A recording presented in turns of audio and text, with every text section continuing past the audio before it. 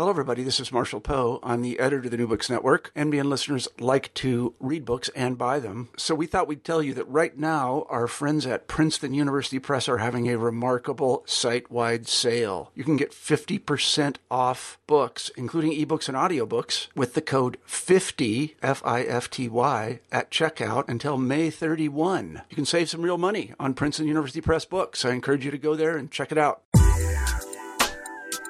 Hi, I'm Carla Nappi, and this is New Books in Science, Technology, and Society. Welcome and thanks for joining us today. I just finished talking with Lisa Stevenson about her wonderful new book, Life Beside Itself, Imagining Care in the Canadian Arctic. This came out in 2014 with the University of California Press.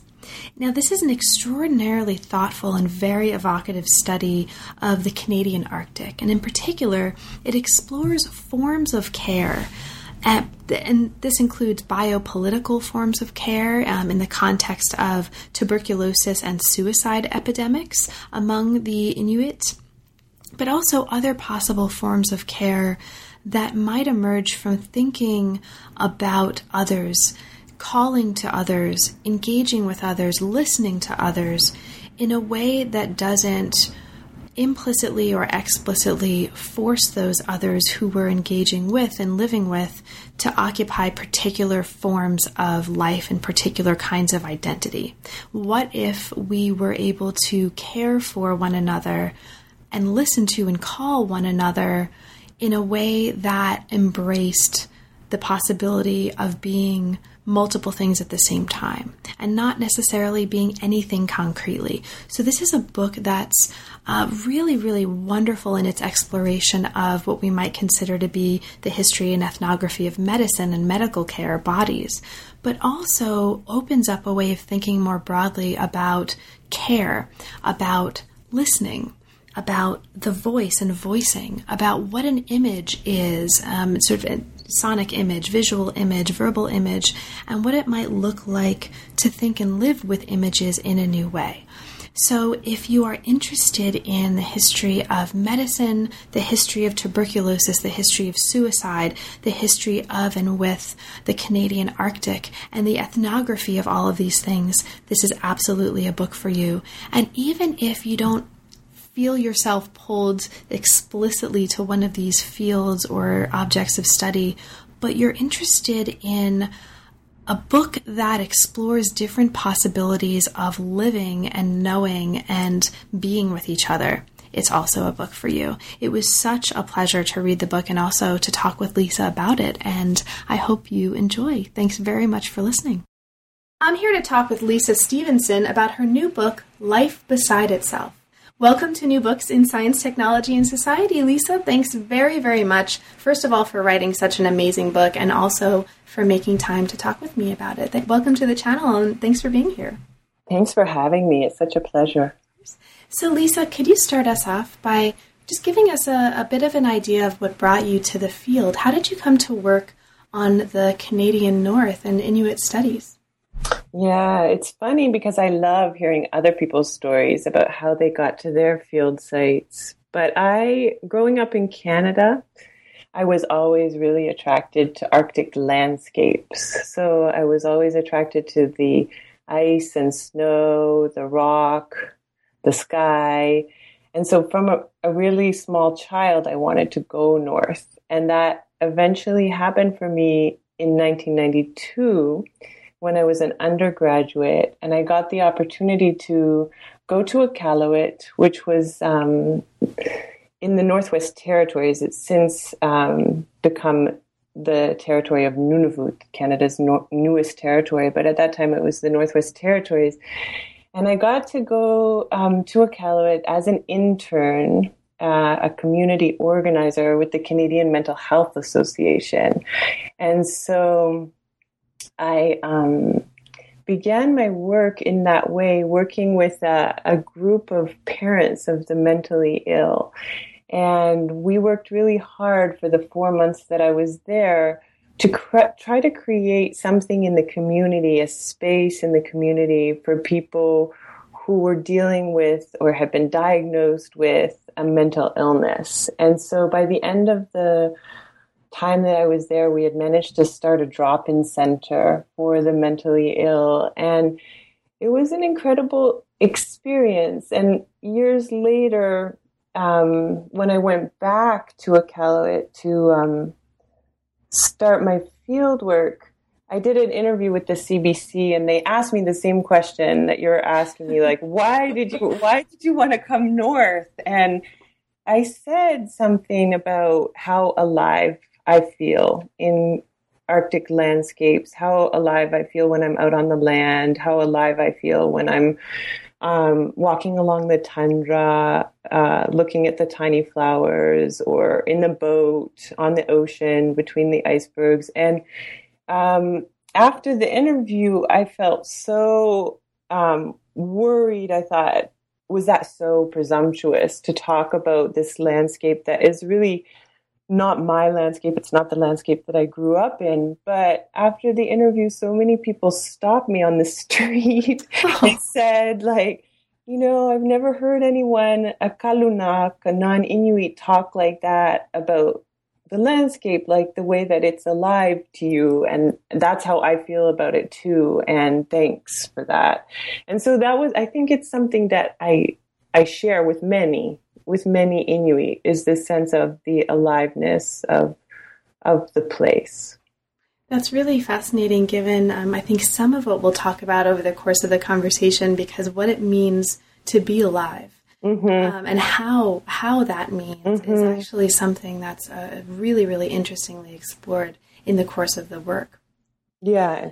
So the book that we're talking about today explores, among many other things and in many, many ways that we'll get to, Canadian policies and attitudes toward the Inuit during two epidemics, the tuberculosis epidemic that stretched from the 1940s to the early 1960s, and the suicide epidemic from the 1980s to the present. And in considering these two cases and juxtaposing these two cases together, the book considers different forms of care, bureaucratic forms of care, other forms of care, and uses this to open out into an exploration of a lot of related and really fascinating aspects of what it means to talk about and to talk with and to live with life. So how did you come to focus on this particular topic? Can you talk to us a little bit about what brought you to this focus mm-hmm. for your work? Mm-hmm. Well, so as I mentioned, the first time I went to Iqaluit was to work with people who had been diagnosed with mental illnesses. And at that point, I was really interested in psychiatry and ways of thinking about mental illness as a form of life, as a way of being, and how to enter into that and live well within it. And I went away as an undergraduate with a deep sense of the importance of taking Inuit conceptions of what it is to be alive, what it is to be well, what it is to be human very seriously. And when I came back to do my dissertation research, which was about 8 years later in 2000, my question was really, like, within this area of mental health, what are the issues that are really pressing at the moment? And what people were really talking about or reeling under was the kind of sense that there was a suicide epidemic going on, and almost everybody had been affected by that. There wasn't anybody who didn't know somebody who had died. And what became really clear to me at that time is that what it meant to care for somebody who was suicidal or who had experienced the suicide of a close friend or family member was really different for the different people involved in trying to do something about the suicide epidemic. That there was a kind of disconnect between the different forms of care that were being articulated and implemented, let's say. And so I went, oh dear, is there something I can do to stop that from happening? Yeah. So I left, from doing this preliminary field work with this question: how do the different ways that people conceptualize what it is to be alive, what a life is, transform what it means to care for someone? Mm-hmm. Wonderful. And did this study start out as a dissertation?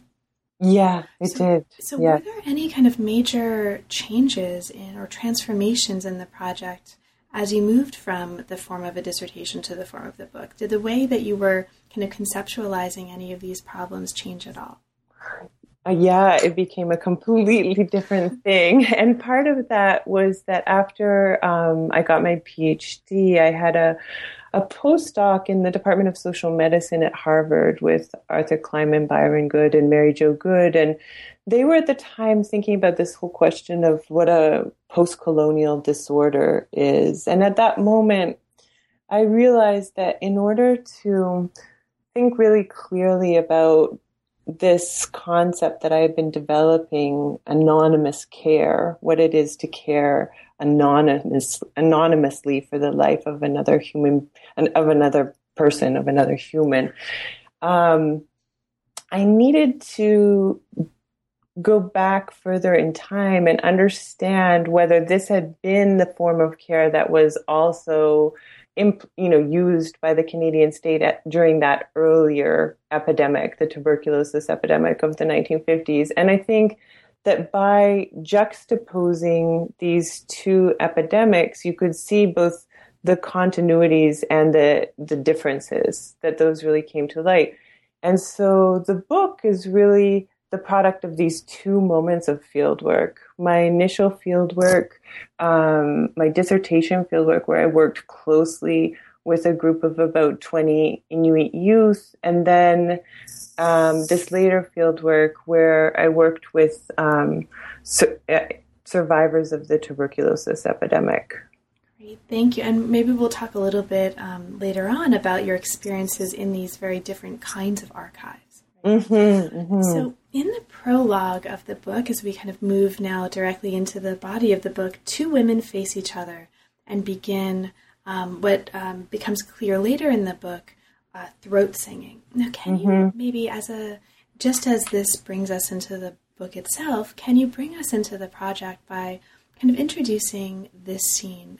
How does this frame and how does this encapsulate something important for you about the work that the book is doing? Mm-hmm.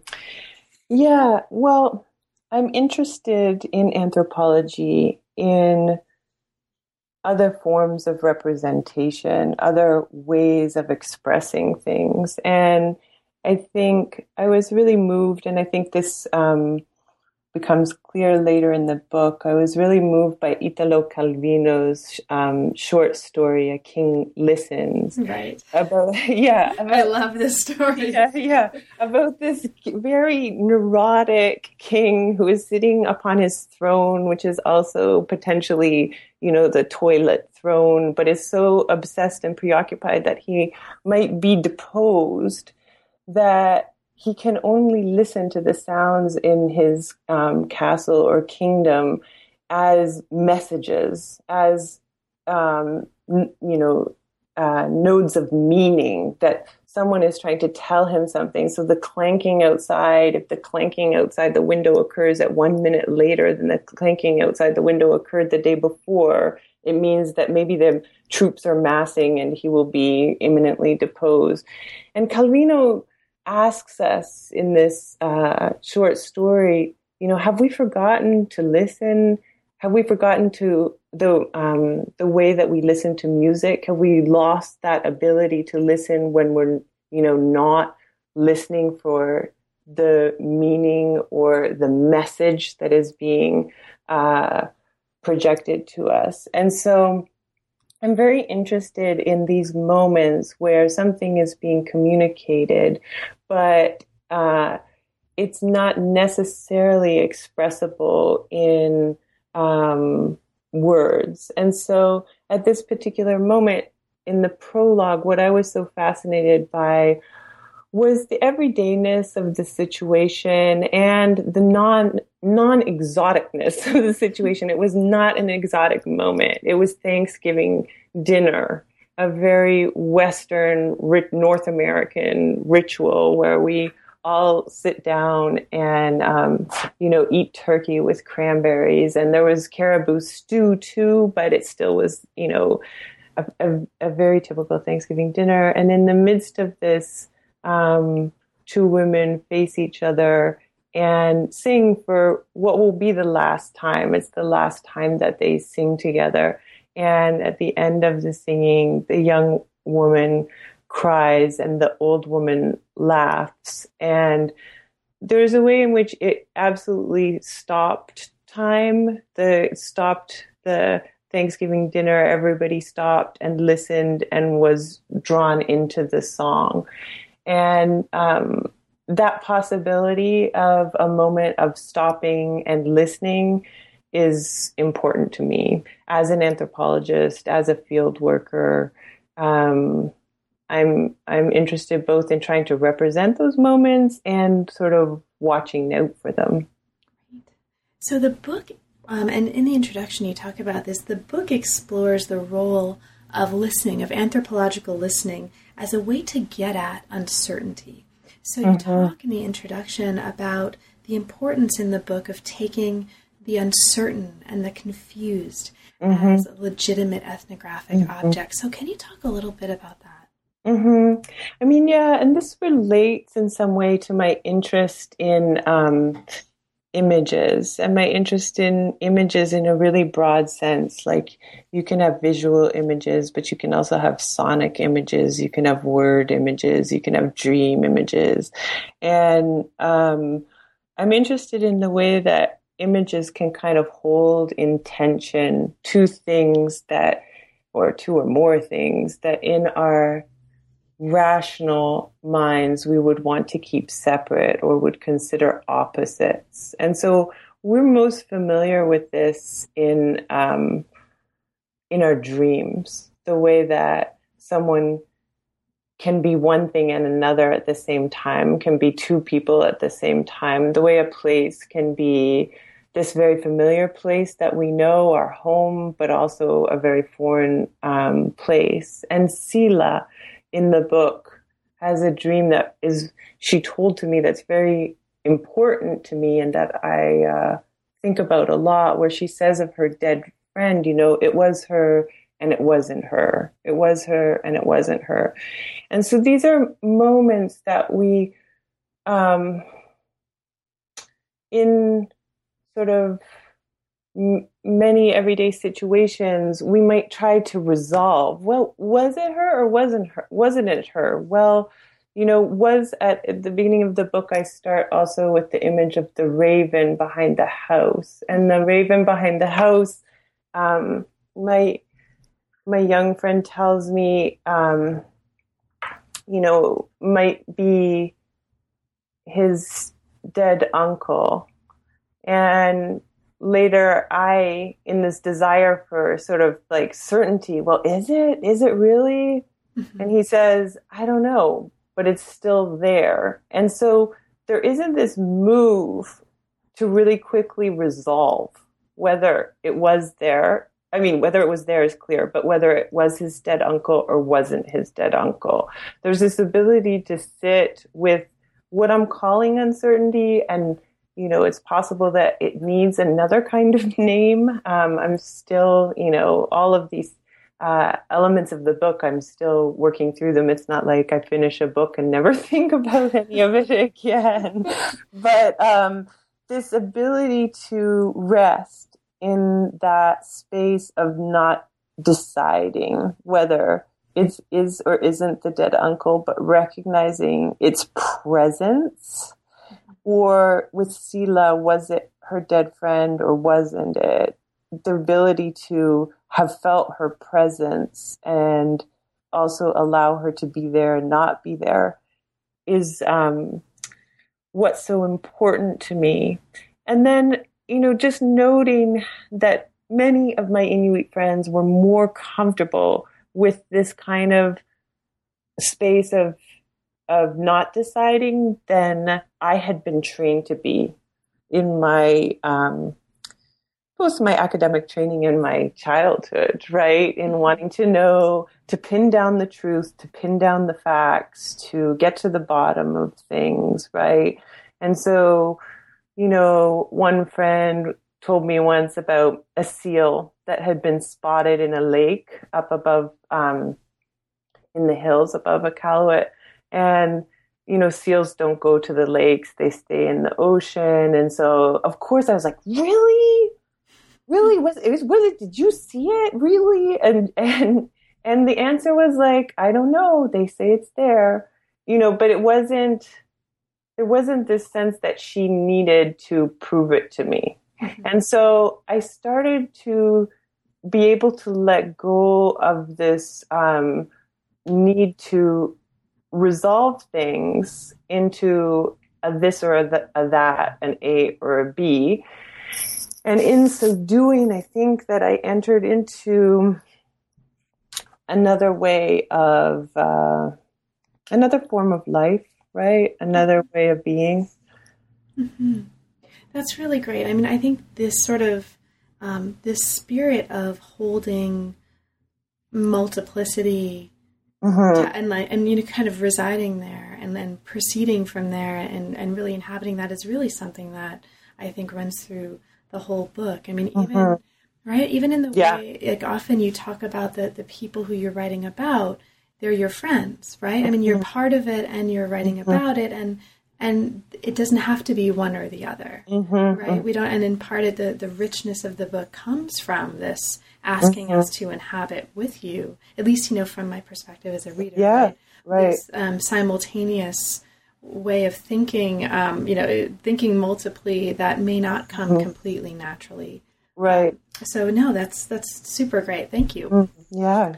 So if the mode of the book, as you put it in the introduction, is uncertainty, and the method of the book is attentiveness to these images, as you describe, and I think you describe your work at some point in the introduction as the work of a collector, right? Perhaps a collector of images. You talk about the object of the book being care.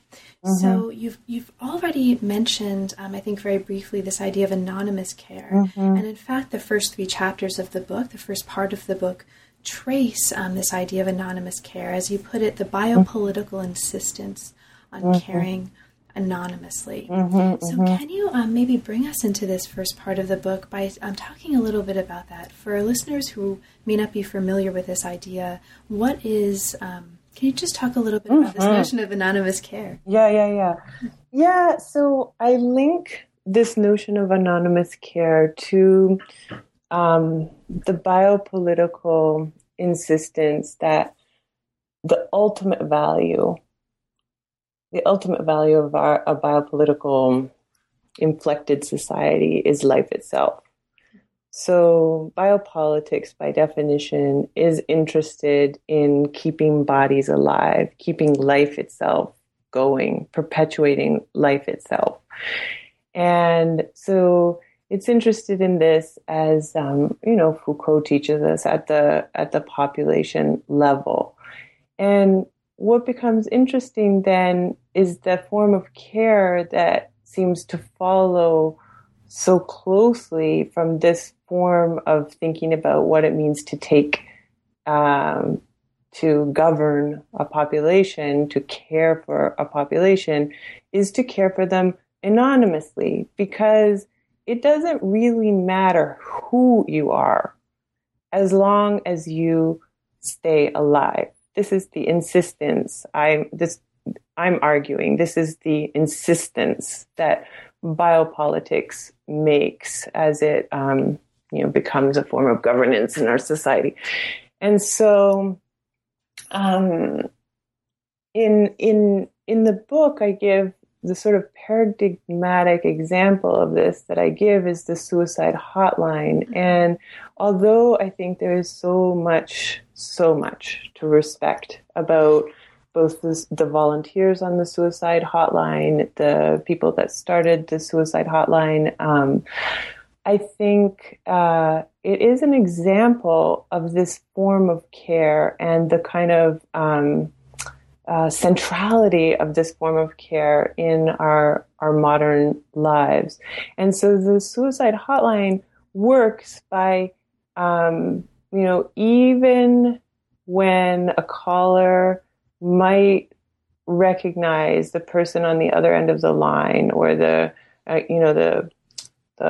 volunteer hotline might recognize the caller's voice or some details, you pretend that you do not recognize that person. And so there's this insistence that the caller could be anyone, and that the important thing is to keep that person alive. And the personal details, the story of the life in front of you, the who of the caller on the other end of the line, are only important insofar as they help to keep that person alive. And so there's a kind of instrumentality that ensues, about who someone is. Who someone is becomes important insofar as that it keeps you alive. And then there are all these different ways that this kind of anonymous care plays out. But the most important thing to say, I think, is that it helps me to address this really intractable kind of problem in Inuit scholarship, which is, obviously, this is this sort of like I'm pretending to quote from Inuit scholarship, but like obviously, the Canadian state cared for the Inuit people, right? They were sending, it's been called a form of welfare colonialism, where resources were being put into the North. The Canadian Inuit were put onto the same welfare put into the same welfare system that people in the South were, et cetera, et cetera. Obviously, they cared for the Inuit people. And by tracking this kind of anonymous care and calling it a form of care, a form of having people matter, right? They come to matter within anonymous care in particular ways. I can also track the way that it was possible that this form of care collided in some sense with Inuit forms of care that privileged precisely what I talk about later in the book as the who of the name, right? What matters is who you are in some sense. And so the kind of frustration that Inuit felt, even this sense that I kind of tentatively track of Inuit even feeling that this form of care was murderous in some sense, can be sort of related to the fact that these two forms of care, are on a kind of collision course, and that when you systematically ignore the who of the name in your form of care, in some sense, you're killing off that part of what life is, right? You're killing off the life that's beside itself, that doesn't conform to life itself, the life that resides in the who of a name, etc., etc. That's right. Thank you so much. And these first three chapters really look in very different ways not very different ways, but from different angles at this idea of forms of care that are potentially murderous, right? This idea of murderous indifference. I mean, it's important that this isn't just a kind of conceptual thing. I mean, you show that there really are really serious stakes here. I mean, you talk about in the third chapter on the suicide hotline, which was adopted in Nunavut in 1991, this idea of suicide prevention and its relationship to re-education, right? And when we start thinking in these terms of re-education, thinking about the sort of racializing of this, it starts potentially being very, very, very pernicious.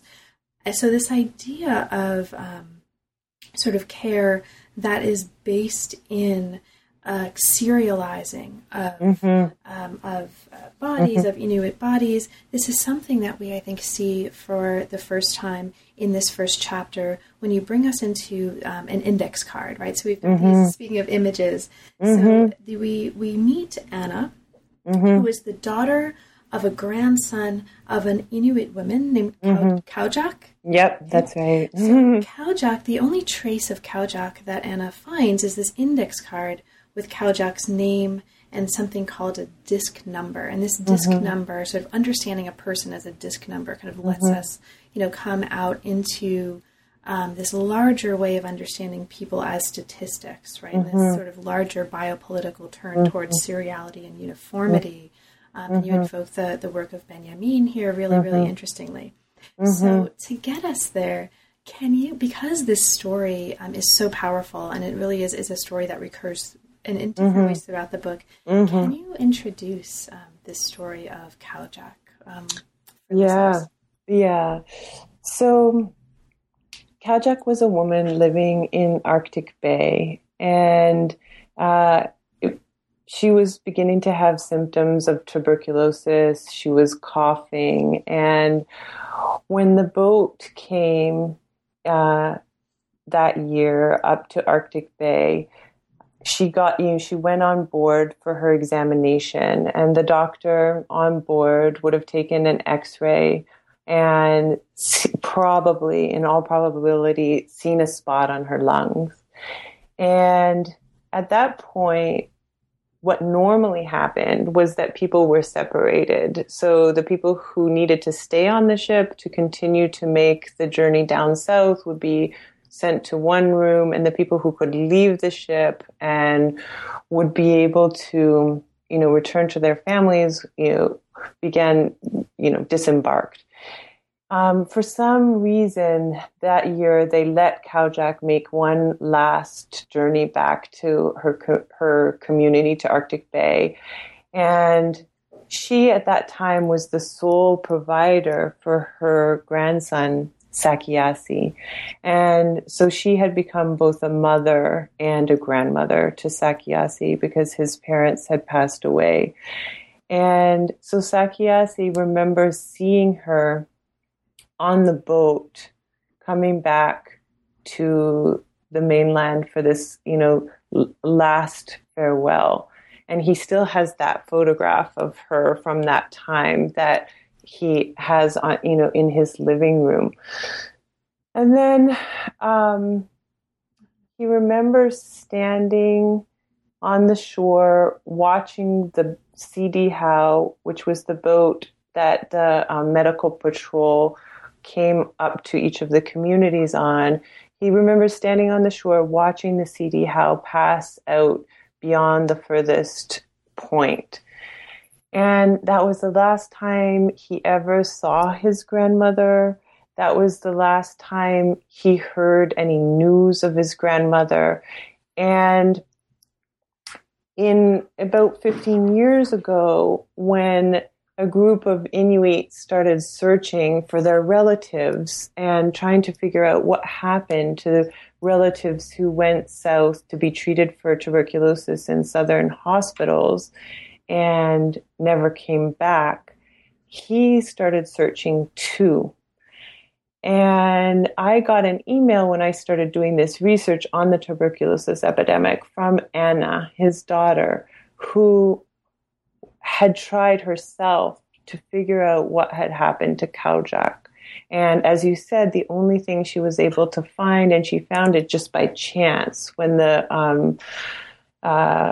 municipal offices were moving from one site to another, she just found this series of index cards with her grandmother's disc number written on it and the word dead written beside it.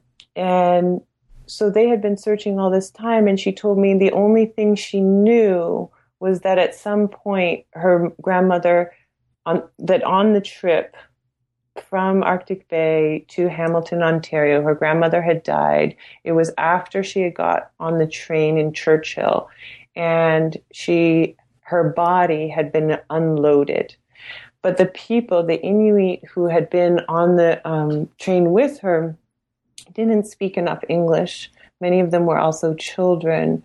And so they couldn't fully remember even the name of the stop where her body had been unloaded. And so both she and I have called a series of the communities where the train used to stop on its journey from Churchill to Hamilton, Ontario, to try to see if we could, dig something up about Khaujak. So her body was unloaded, and about 3 months later, they received a call to say, your grandmother passed away. And it was a call that came to Sakyasi through the CB radio. And that was all he ever heard. He never knew where she was buried. He never knew what happened to her in the last minutes of her life. He was never able to have a sense of what, where she had ended up. And then the interesting thing to me when I was interviewing Sakyasi about this was that he said something really intriguing, which was that every year he would go back to the place where the boat would come to bring supplies and to pick up passengers for their journey down south to the hospitals. Every year he would go back to the loading zone and just listen to try to see if he could hear something, anything, any little detail, any bit of a story about his grandmother. And I got really confused because it sounded to me like he thought his grandmother might still be alive. And no, it was clear that he had received this news that she had died. And so the question for me became, what was he listening for?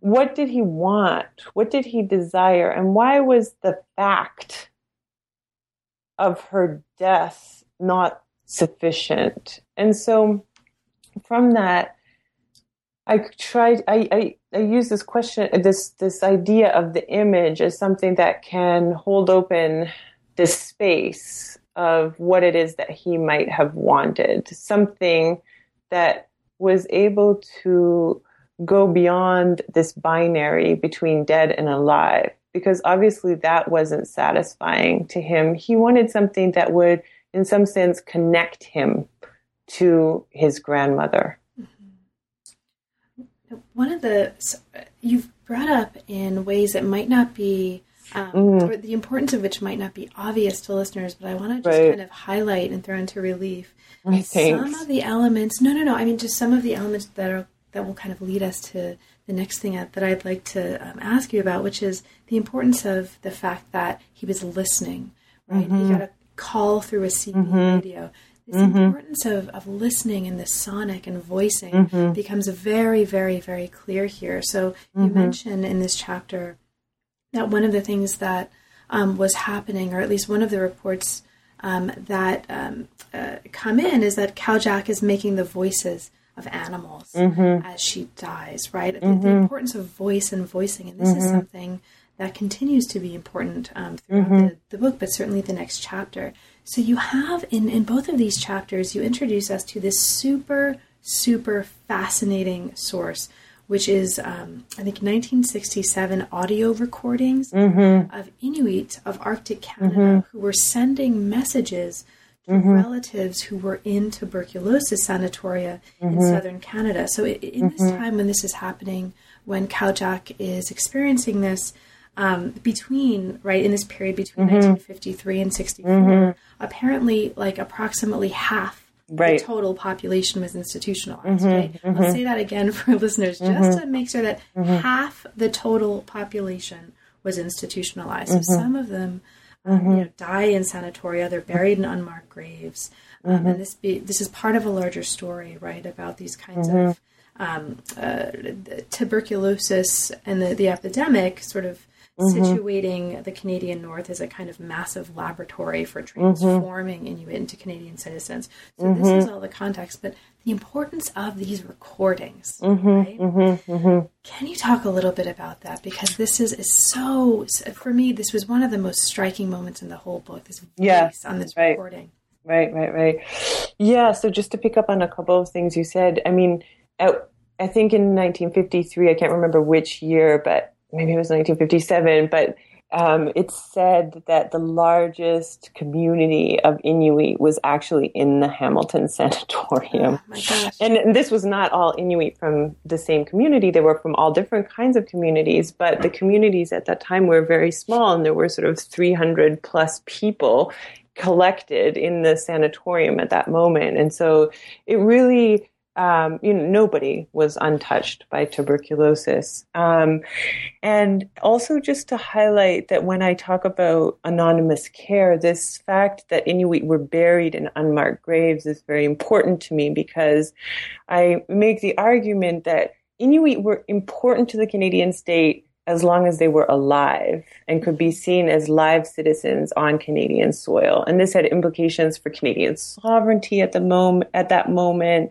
but it also was part of the logic of biopolitics, keep these people alive. But once they were dead, who they were really ceased to matter, right? And so they were given a pauper's burial in these unmarked graves in Hamilton that I've been to visit.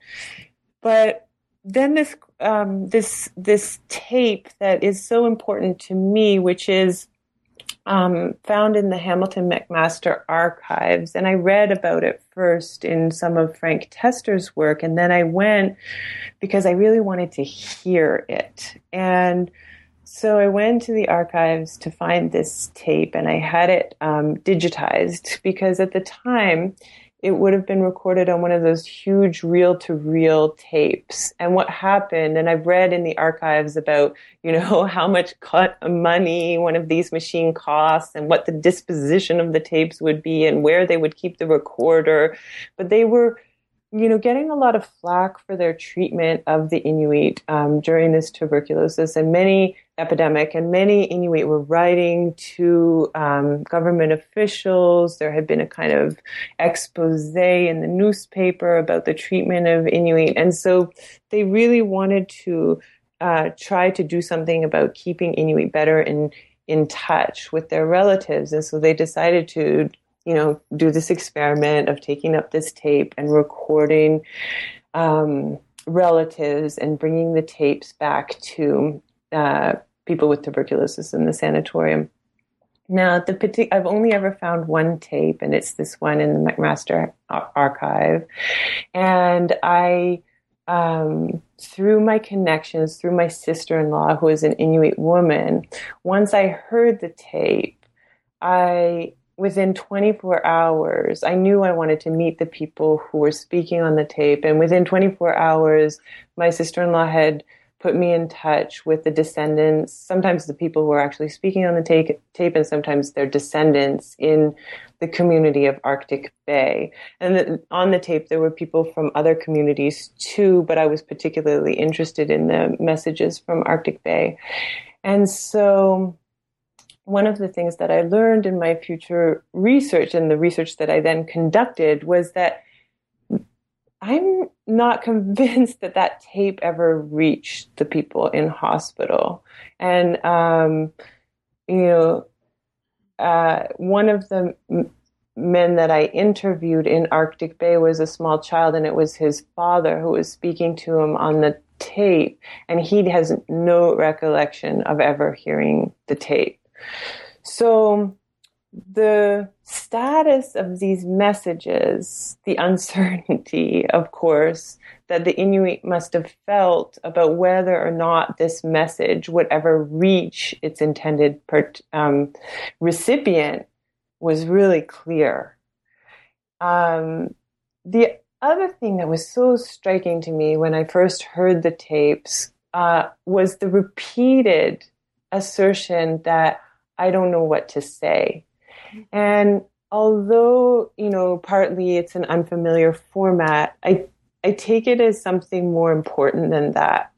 I took it also to mean, what is there to say? What could possibly be said to a relative who left, and you haven't heard from him or her since. You're not sure whether he or she will ever return. You're not sure what's happening to this son, daughter, mother.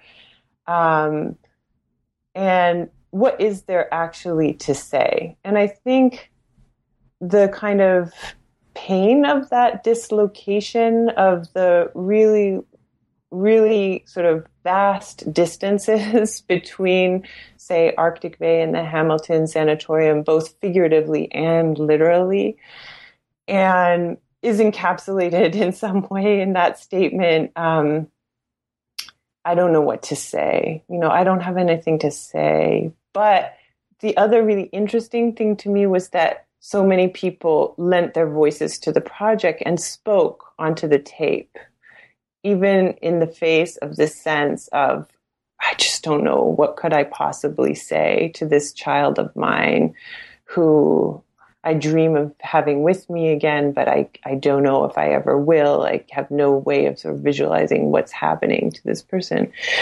So I became really interested in the way that words are sent out across this, vast expanse. And in some way, the Inuit didn't know if they would reach their intended recipient, and neither do we now know whether they did.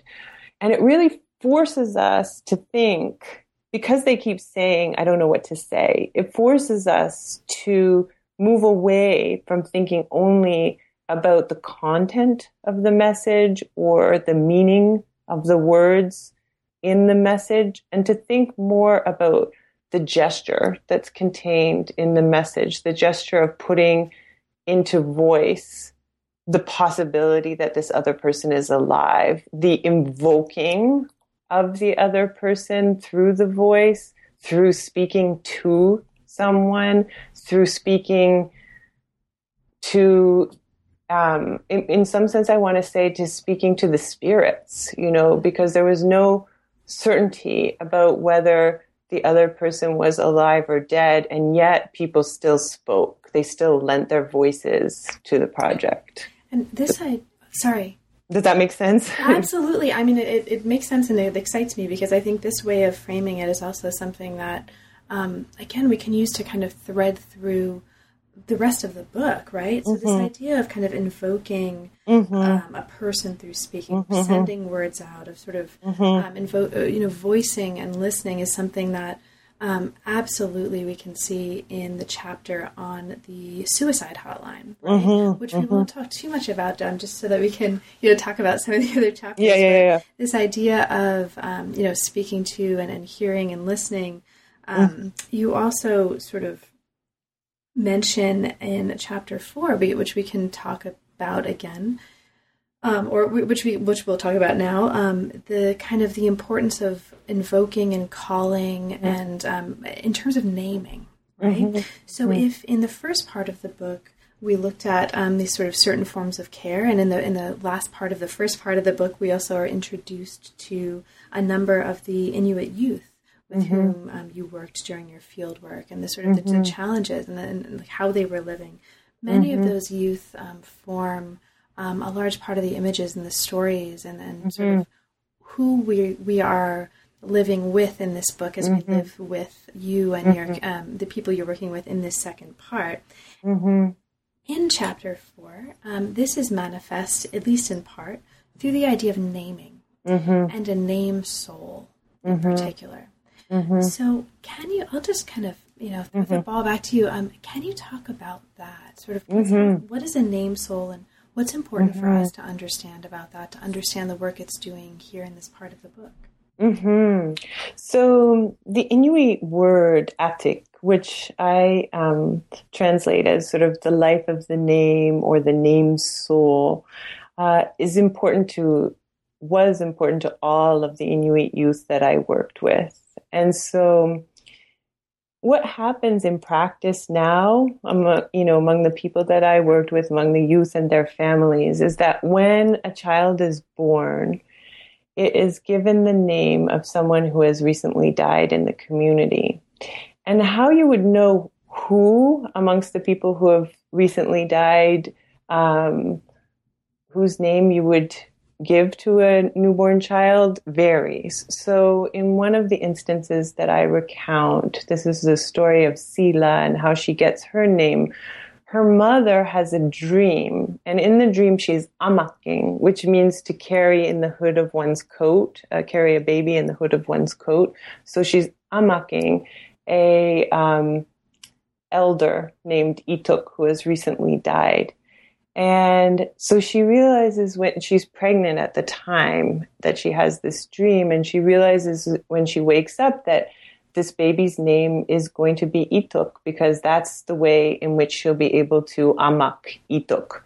And so once a child is given the name of an ancestor, everyone refers to that child by the kin term they would have used for the previous name holder, for the person who had that name before the baby. So if you're named after my grandfather, I would call you grandfather. I would always refer to you, Carla, as grandfather, whether or not you're male or female, whether or not you're younger or older than I am.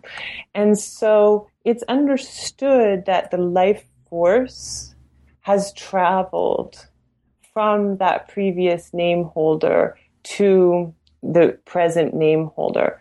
And so in this way, selves are not as discrete as we might think. And also life cannot so easily be contained in that notion of life itself that we're so familiar with in biopolitics, right? So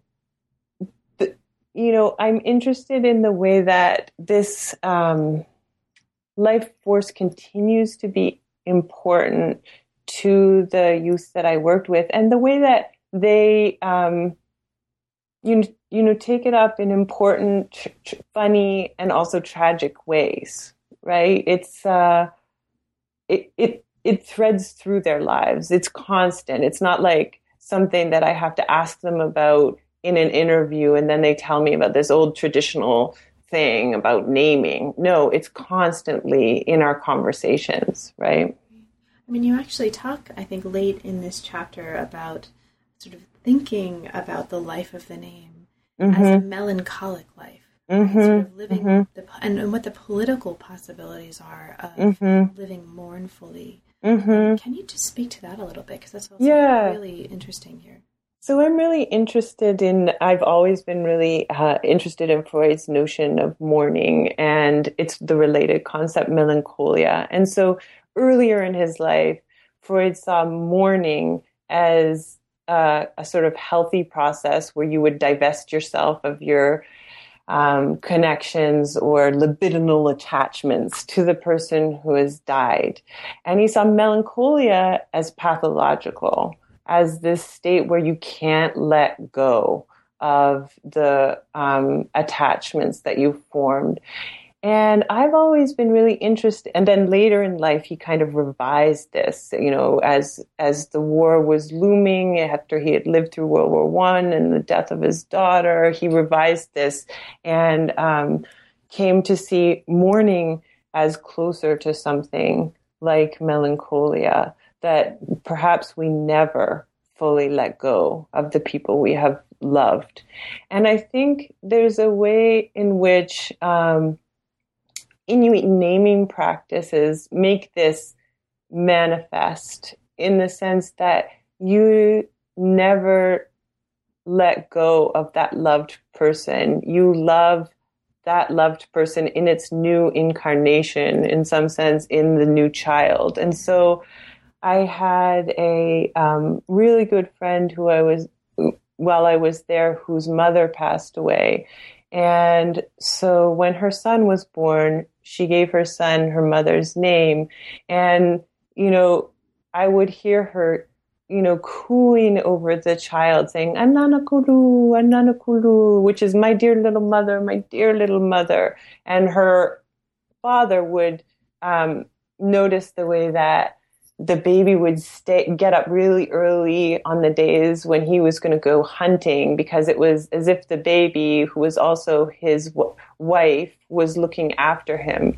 And so there's a way in which we don't lose those connections to the dead. They're ever present in our daily lives, and they're reactivated with every new life. And so there is no sense of this kind of extreme cutting off of all ties to the dead that Freud once thought was healthy, or what was, to be attempted in life. But it's also, the contrast between this way of thinking about life and death and the way that the Canadian state sort of disregarded the lives of Inuit once they were dead, right? Kawjak is unloaded. Nobody knows where her body is. Nobody tells anybody the story of her death. Nobody cares very much. And then, the bodies of the Inuit in the unmarked graves too, the contrast is really striking. And I think that's where the kind of political import comes. What if we were to imagine life, or maybe not even imagine, but just recognize that life actually is more like the named soul would have us see it?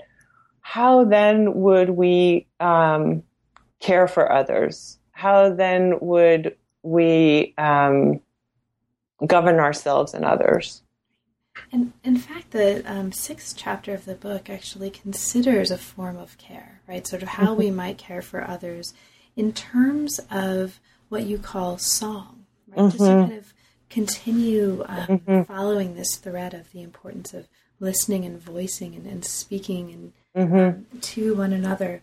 So this chapter looks at the story, among other things, of a 21-year-old Inuit youth here called Paulusi, who's charged with arson, and there's a very very moving and very touching sort of walk through the kind of tragedy of his situation in this chapter. Now, you talk here about your field work, right? Working alongside Inuit youth, including him, on a project on the subject of suicide, right? And this kind of takes us into this larger concept of this idea of song, and the importance of forms of recognition, right? And sort of here you call song a kind of form of recognition that does not depend on knowing the truth about or fixing the identity of another person. So as we kind of come to toward the end of our conversation together, can you open up that idea for listeners, this idea of song as a form of care?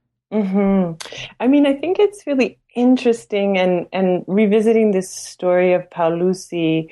A couple of days ago, I met an undergraduate student who had read the book, and she was really excited to meet me but she was really excited to meet me, and she said, did he do it? So did Paulusi do it? And I thought that was really interesting, because we so want to be sure about something like that, and that was precisely the difficulty I got into vis-a-vis the other people I was working with. So after he had been accused of arson, even jailed, arraigned and jailed for a time, people became convinced that he had done it, and convinced that seeing him in any other way than as criminal made me, or anyone else who saw him in that way, also criminal, right? And so what I'm trying to open up in this chapter is the possibility of recognizing someone else or interpolating someone else, if we can get away from the strict notion of interpolation as interpolating someone into a subject position where their identity is fixed. If we can take the call that is part of our notion of interpolation and say, is it possible that human beings are beings that call one another into being? And so in that sense, we are beings that depend on the other in order to be, because we depend upon someone else to recognize us. And I think this became clear in that chapter on the name, where I talk about, the possibility of infanticide in Inuit communities and how it was never practiced if a name had been given. And so there's a way in which our physical survival depends upon being recognized, being given a name, being called into human community. Our physical life itself depends on this kind of call. But I'm just asking in this chapter if we can open up that call a little bit and not see it only in its sort of negative aspect, which tends to be about, interpolating someone into a subject position that he or she doesn't want to be in, or, all of the kind of associations that interpolation has with hate speech, et cetera, all of which I think I document in the early parts of the book, the way that Inuit were constantly interpolated into positions of, being a statistic or being a citizen, either dead or alive, and that was the only option. But in this last chapter, I'm trying to open that up and say, is there a way of calling the other? And sometimes I think this is still just a question. Is there a way of calling the other where we don't require that other to be something in particular, where we allow that other person to be, whatever it is that he or she is or will be? And, I think this is hard. I think it goes against a lot of our theorizing in anthropology. It goes against it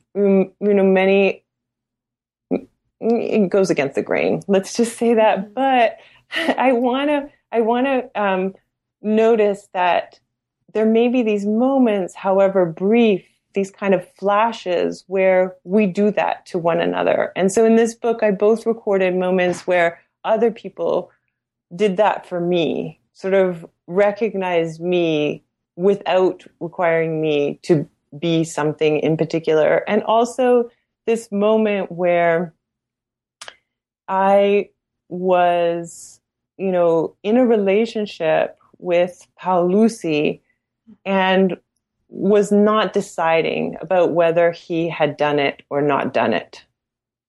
And so in some sense was allowing him, I and the other people in our group were allowing him to enter into our social, into the social, without deciding ahead of time who he was.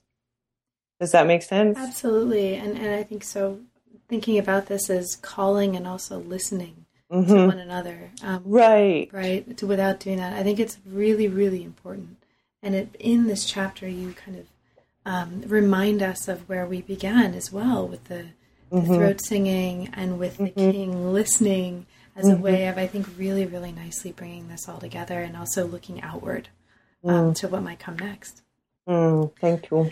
So as we, unfortunately, Elisa, we've come to the end of our time. There's so much in the book that we didn't have a chance to talk about. I mean, including, we didn't even get to a really wonderful chapter called Why Two Clocks, right? Which sort of named after the caption of this image in a government publication, which is this Inuit tent with two clocks side by side, in which I think you're really nicely exploring ideas of temporality and sort of coexistence of temporalities and embodied in this image of two clocks. And that's just one of many, many, many things. Is there anything in particular though, that we didn't have a chance to talk about, but that you'd like to mention for listeners? No, I don't think so. I thank you so much for your questions. I think they drew out all of the important parts of the book. Yeah. My pleasure. And I'll say for listeners, there's really so much that we only very, very briefly touched on. And so I hope that listeners will have a chance to look at the book and read it and meet some of these amazing images and stories and people and selves that you're introducing us to. So now that the book is out, Lisa, and congratulations. I think it's an amazing and super, super thoughtful work. What's next for you? What's currently inspiring you? Well, I've got a few things on the go, but one thing that I'm really excited about is I'm working on a short film using some of the archival images that I encountered during this research. So archival film images from doctors who went up north on the CD Howe to treat Inuit patients, archival images of Inuit in the Hamilton Sanatorium, and of course also the tapes that we talked about at length during the interview. And so I am really interested in this possibility that, Wittgenstein raises for us, but also Freud in different ways, and Benjamin, that perhaps we often think in images, and that form of thinking is not always valued or given pride of place in academia. And so I'm just excited about the possibility of, working with that film as a way to, think with and in and through images. That's amazing. So let's keep me posted on that, because that also sounds fascinating. And Lisa, thank you so much. It's been such a pleasure. Thank you. I really appreciate your questions. You've been listening to New Books in Science, Technology, and Society. Thanks very much for joining us, and we'll see you next time.